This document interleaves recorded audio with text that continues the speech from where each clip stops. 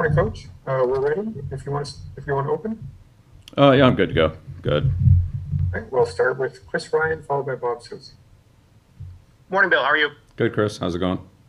Good. Want to ask you a couple questions about physicality, as you referenced the Jets' physicality the other day, and a number of your defensive players have said that that's going to be one of the key attributes for your team this year. How big do you see the physical battle being in this game in that realm? I don't think it's part of the game every week, and certainly the Jets are a team that they're coached to play hard. They play with high effort. They're tough. They play with a good level of physicality. We'll have to match that and try to exceed it. But they really do a good job on the line of scrimmage of running the ball, defending the run, attacking the pocket. We saw Coach Salah do that at San Francisco, and that's the way he's training this team. Same thing with the offensive coaches, with Coach LaFleur and Coach Benton on the offensive line. They were in San Francisco. We, saw them, their style of play. I think everybody knows what that is. They run the balls, other than Ravens, probably as much as any team in the league, 21 personnel and all that. So I think that'll be a big part of the game. And how much of a team's physicality is mental? And how do you go about trying to put the group in a place where they can get to that level of physicality that you want from a mental standpoint? That's a tough question. There's a lot of components there. There's a mental part of it, but you have to have a physical toughness, technique, style of play. There's a difference between being tough and being physical. And they're both admirable and good qualities, but being physical really means to physically be able to dominate physically the guy you're playing against, whatever position that happens to be. Being tough is being tough. That doesn't necessarily correlate to you being able to overpower an opponent. So, but some of that has to do with technique. Some of it has to do with style of play, speed, power, explosion, strength, and the ability to transfer all those into, force on contact. So, depending on the position, the player, his playing style, and so forth, there's, I think, different ways you can see that, different components of it. But it's just something that certainly I think the Jets try to bring to the game, and it's important to us as well. Thanks, Bill. Yep, you're welcome. Next question, Bob Susie, followed by Terrence Holman. Thanks, Stacy. Good morning, Bill. Hey, Bob. Hey, Bill, I know that we're only one game into this season and that no game is decided in the opening quarter alone, or at least the opening drive. I'm curious, though, fast starts versus slow starts. Besides the obvious of taking the first lead or being behind from the outset, how significant is that? And how much have you invested, just looking back, not only in the game against Miami, but really kind of over the last year plus in making a difference at the start of the first half and even the start of the second half? Yeah, well, I think you put it well. The start of everything's important. It's not the final result, but it's important, and it's a component of it. So the first drive is important. The first play of every drive is important. Being ahead in the first quarter doesn't ensure being ahead in the fourth quarter, but it's a good place to start. So, again, can a slow start be overcome? Sure. But does a good start give you an edge on, now 3 quarters of a game instead of 4 quarters and you have a lead? Well, you have an advantage. So I think that's something that you want to, again, get on the scoreboard. You want to try to be in 2nd and 2 instead of 2nd and 10, or defensively you want them in 2nd and 9 instead of 2nd and 3. So the fast start of each down and distance sequence affects how the rest of the sequence is going to go, those third down conversions, and everybody talks about how important they are, and they are. They have a lot to do with what happened on first and second down, what your percentages are going to be on third down, just strictly from a number standpoint. You still have to go and execute the play no matter what it is, but or defend it, whatever the side of this you're on. But certainly gaining an advantage on first and second down helps you on third down. So it's so therefore you have a lot of fast starts in the game, right? I mean, there's every play is sort of a start of something new, a new series, a new drive, a new set of downs. But wherever you want to draw those lines of demarcation, doing well on the first one is a good thing. So I think all teams try to do that in one way or another, and there's definitely a psychological element of setting the tone, getting the upper hand, gaining confidence, etc., that comes along with let's say early success. Right. Great. Thank you. Yeah, thanks, Bob. Next question, Tara Sullivan, followed by Andrew Callahan. Thanks, Stacy. Good morning, Bill. I have a little bit of a non-football question, but more just one of coaching. Of all the ways that you deal with the aftermath of a tough play, and I'll mention Damian Harris's fumble as an example, not specific to that, but like where in your coaching do you include sort of helping players navigate negative reaction to something like that? We've seen it, especially at the start of this season, in social media in particular. Is that part of your coaching, just to help guys navigate around what might be negative reaction from the outside to a play like that? Yeah. So, Tara, first of all, I don't really know or care anything about social media. I don't even know what's out there or isn't out there, so that's irrelevant to me. But it doesn't matter. We played football before there was social media, and it didn't matter then either. So, but I think anytime you have a team that we all, rely on each other, we're all accountable to each other, and we all support each other, and we all make mistakes. And we can make a mistake at the beginning of the game, we can make a mistake at the end of the game, and sometimes that gets magnified because of the timing of it. But there are other things that could have happened at different points in the game that would have, had just as big or maybe even a bigger effect on the game. So, we all need to correct whatever mistakes we've made in the game and try to do better. That goes for all of us, me, the assistant coaches, the players, and everybody. And that's something we all feel accountable for. I mean, I know there are things in the game that,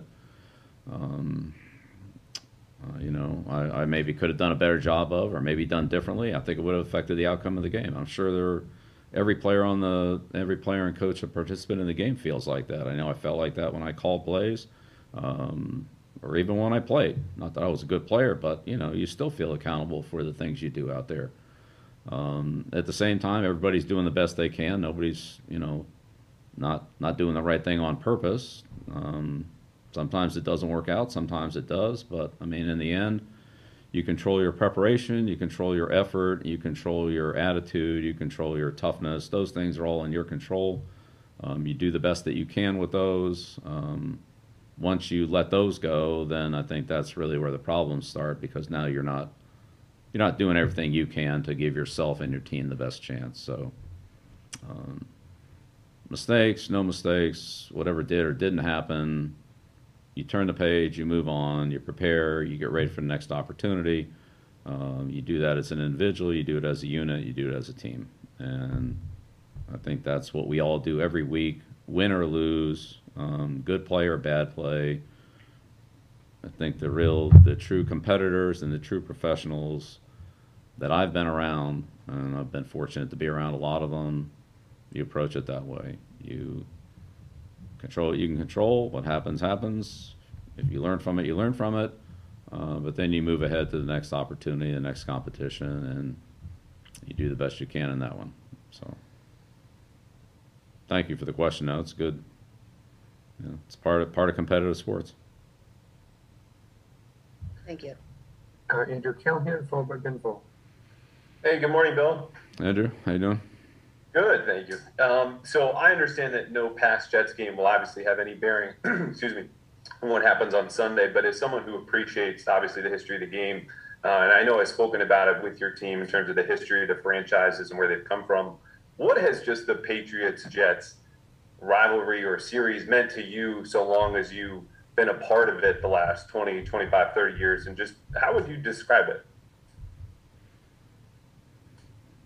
I think it's similar to other division rivalries that I've been a part of. You play a team twice a year. You're both chasing the same,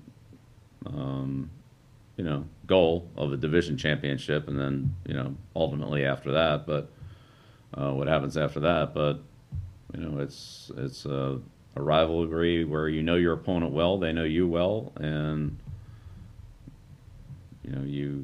you have a high level of competition and respect for the opponent, but you also go at a high level of competition because they know you so well, you know them well, and you kind of prod and poke and look for areas to attack and exploit based on, I would say, almost an intimate knowledge of your opponent, and they do the same. And so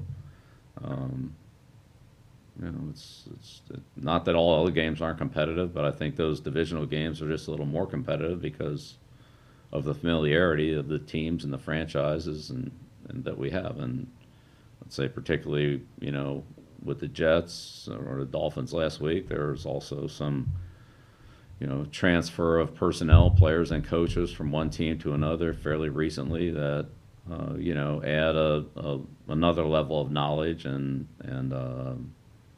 information about the opponent from kind of what it looks like from the other side of the fence that you don't always get to see, that can highlight some of the level of competition as well. So, but I mean, I've been I was in Baltimore, I was in Detroit, 12 years in the Giants, so Denver, there's those rivalries within those divisions are very similar to the rivalries with the three teams we have in our division. They're just a little tighter, a little more personal, a little more frequent, and so it's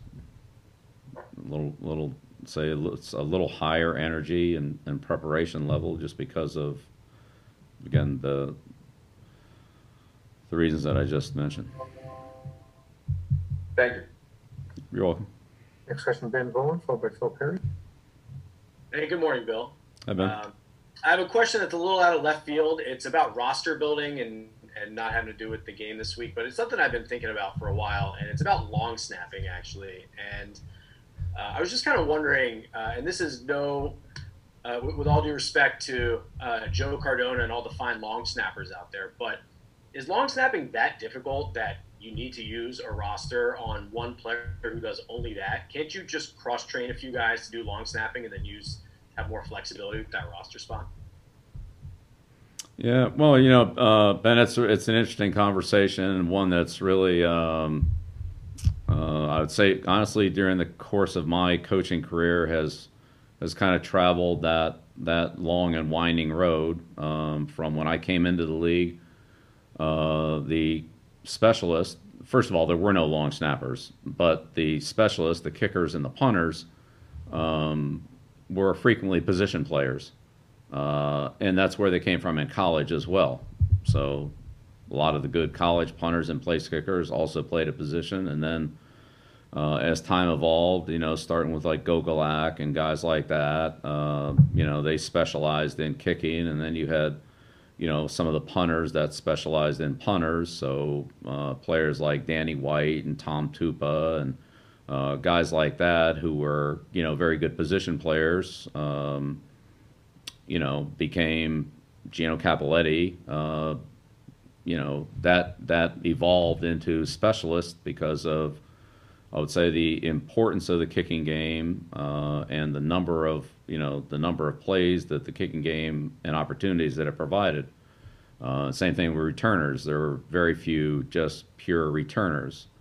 I think one of the long snapping to me, changed in the mid '80s, and really the key guy in that was Diassi, in my opinion, because Steve was the first center that really truly allowed a spread punt formation against the all-out rush.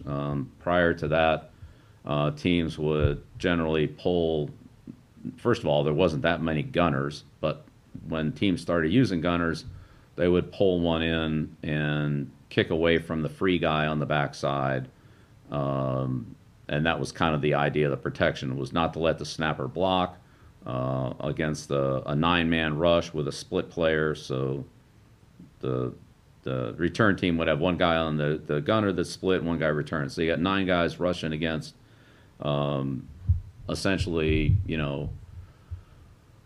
the punter who wasn't a blocker, the split guy who wasn't a blocker, and the snapper who really wasn't a blocker. So it was 9 on 8, and the idea was to block the most dangerous 8 and let the 9th guy go and punt away from him. And then when the Cowboys went to the spread punt, and then the Cardinals followed that pretty quickly, and they kept 2 gunners split, and the snapper blocked a guy, then that created an 8-on-8 situation, but put a lot of pressure on the snapper to, deliver the ball 15 yards deep on the money and still block a good rusher, offsetting the A-gap. I mean, we've all seen offensive linemen have trouble making that block on a pass play.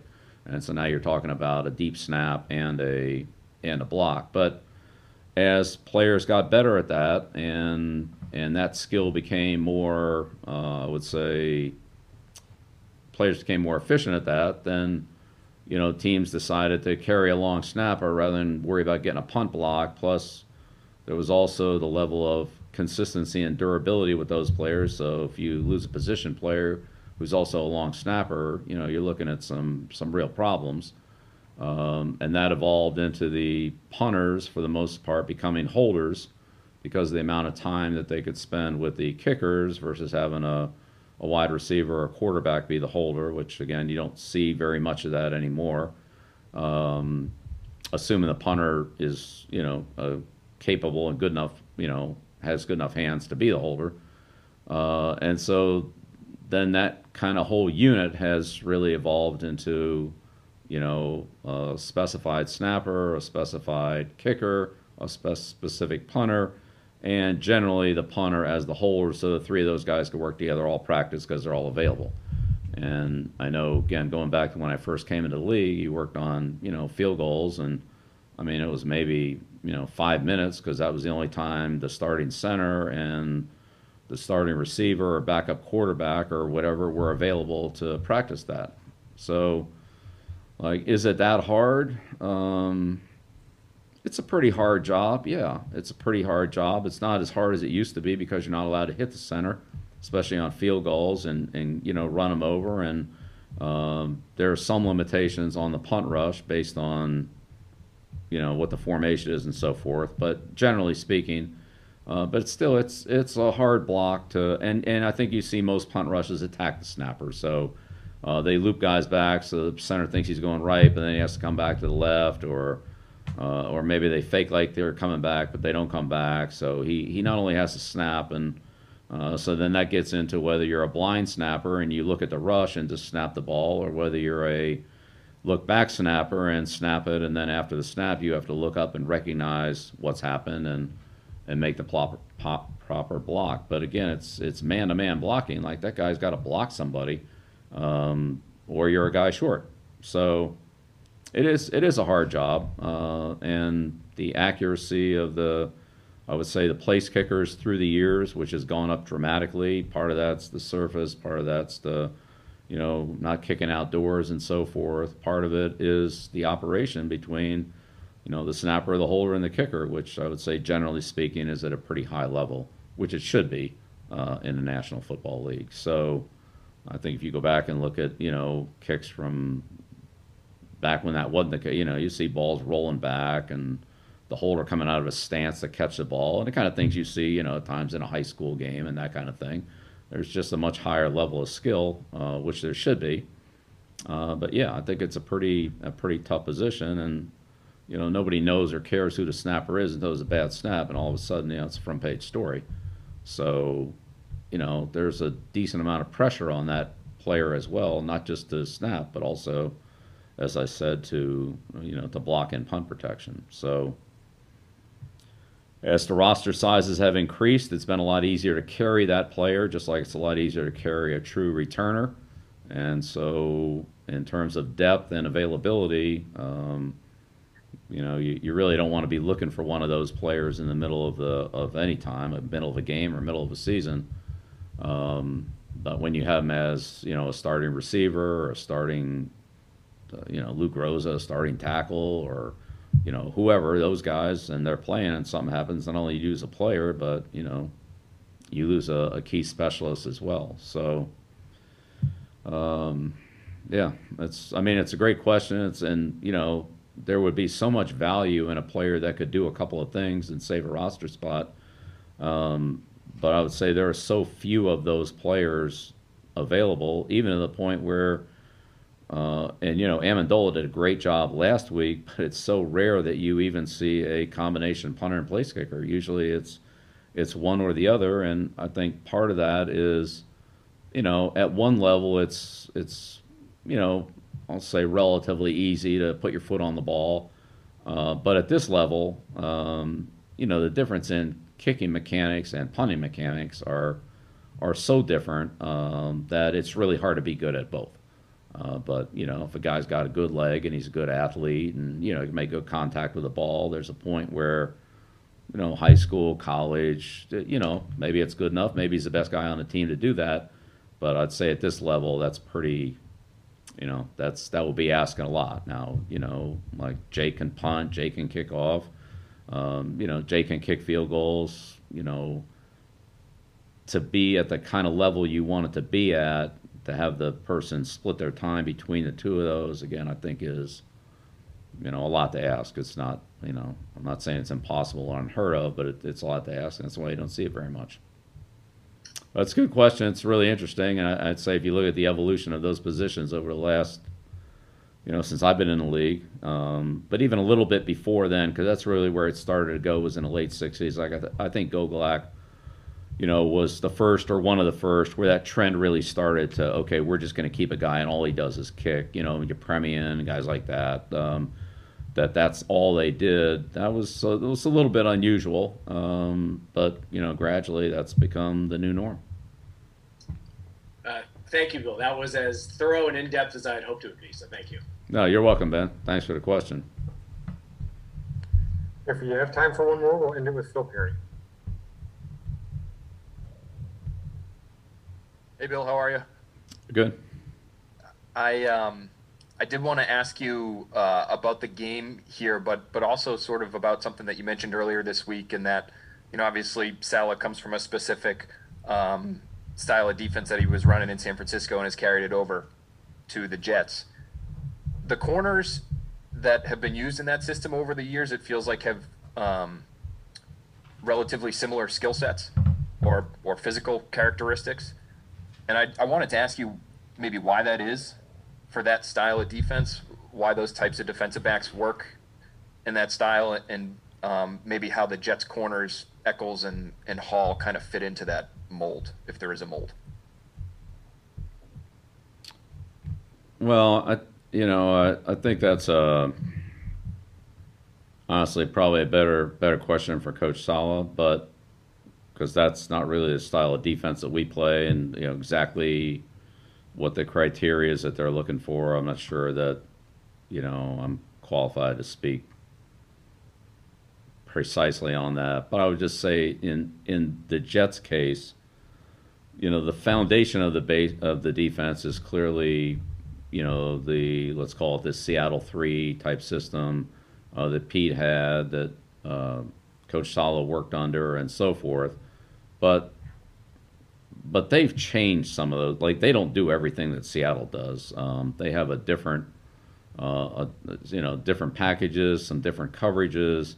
Some of the things that Seattle did under the, let's call it the original kind of Pete Seattle 3 type defense. You know, whether it's the Jets or other teams that have come from that general, you know, basic tree, have branched off and either modified them based on their own philosophy, or maybe it's, a combination of personnel, or also just the way that the game has evolved in the last decade, that maybe they feel more comfortable doing certain things that either those defenses didn't have, or they've modified the adjustments in a way that's easier or fits them better. So again, in the Jets case, I think that's the foundation. I'd say if you look at their defense and look at the Seattle defenses in the early 2012, 13, 14, 15 that Pete ran there, there's quite a few differences. Besides personnel, forget about that. There's quite a few differences there. And so I'm not saying one's better than the other. I mean, certainly San Francisco had a lot of success last year, and in the 4 years that Coach Salah was there. But Pete's had a lot of success doing it his way, and Dan Quinn, Gus Bradley, and all the other guys that have come from that system. It's they all kind of have their little. It's no different than the West Coast offense, in my opinion, where you have a certain West Coast offensive system with Coach Brown going back to Cincinnati, or Coach Walsh in San Francisco, and then that's evolved into where it's Coach Holmgren, Coach Gruden, go right down the line, Coach McCarthy, and all the people that have come in through that system. Like, that may be the foundation or basis for it, but there's a lot of other things that have been added to it, particularly the running game, that varies quite a bit from team to team, even though the passing game maybe have roots in that. Again, going back to Walsh and Brown and those coaches, the running game was just as much part of the West Coast offense as the passing game. Now I would say that's been much more modified or individualized, by team. So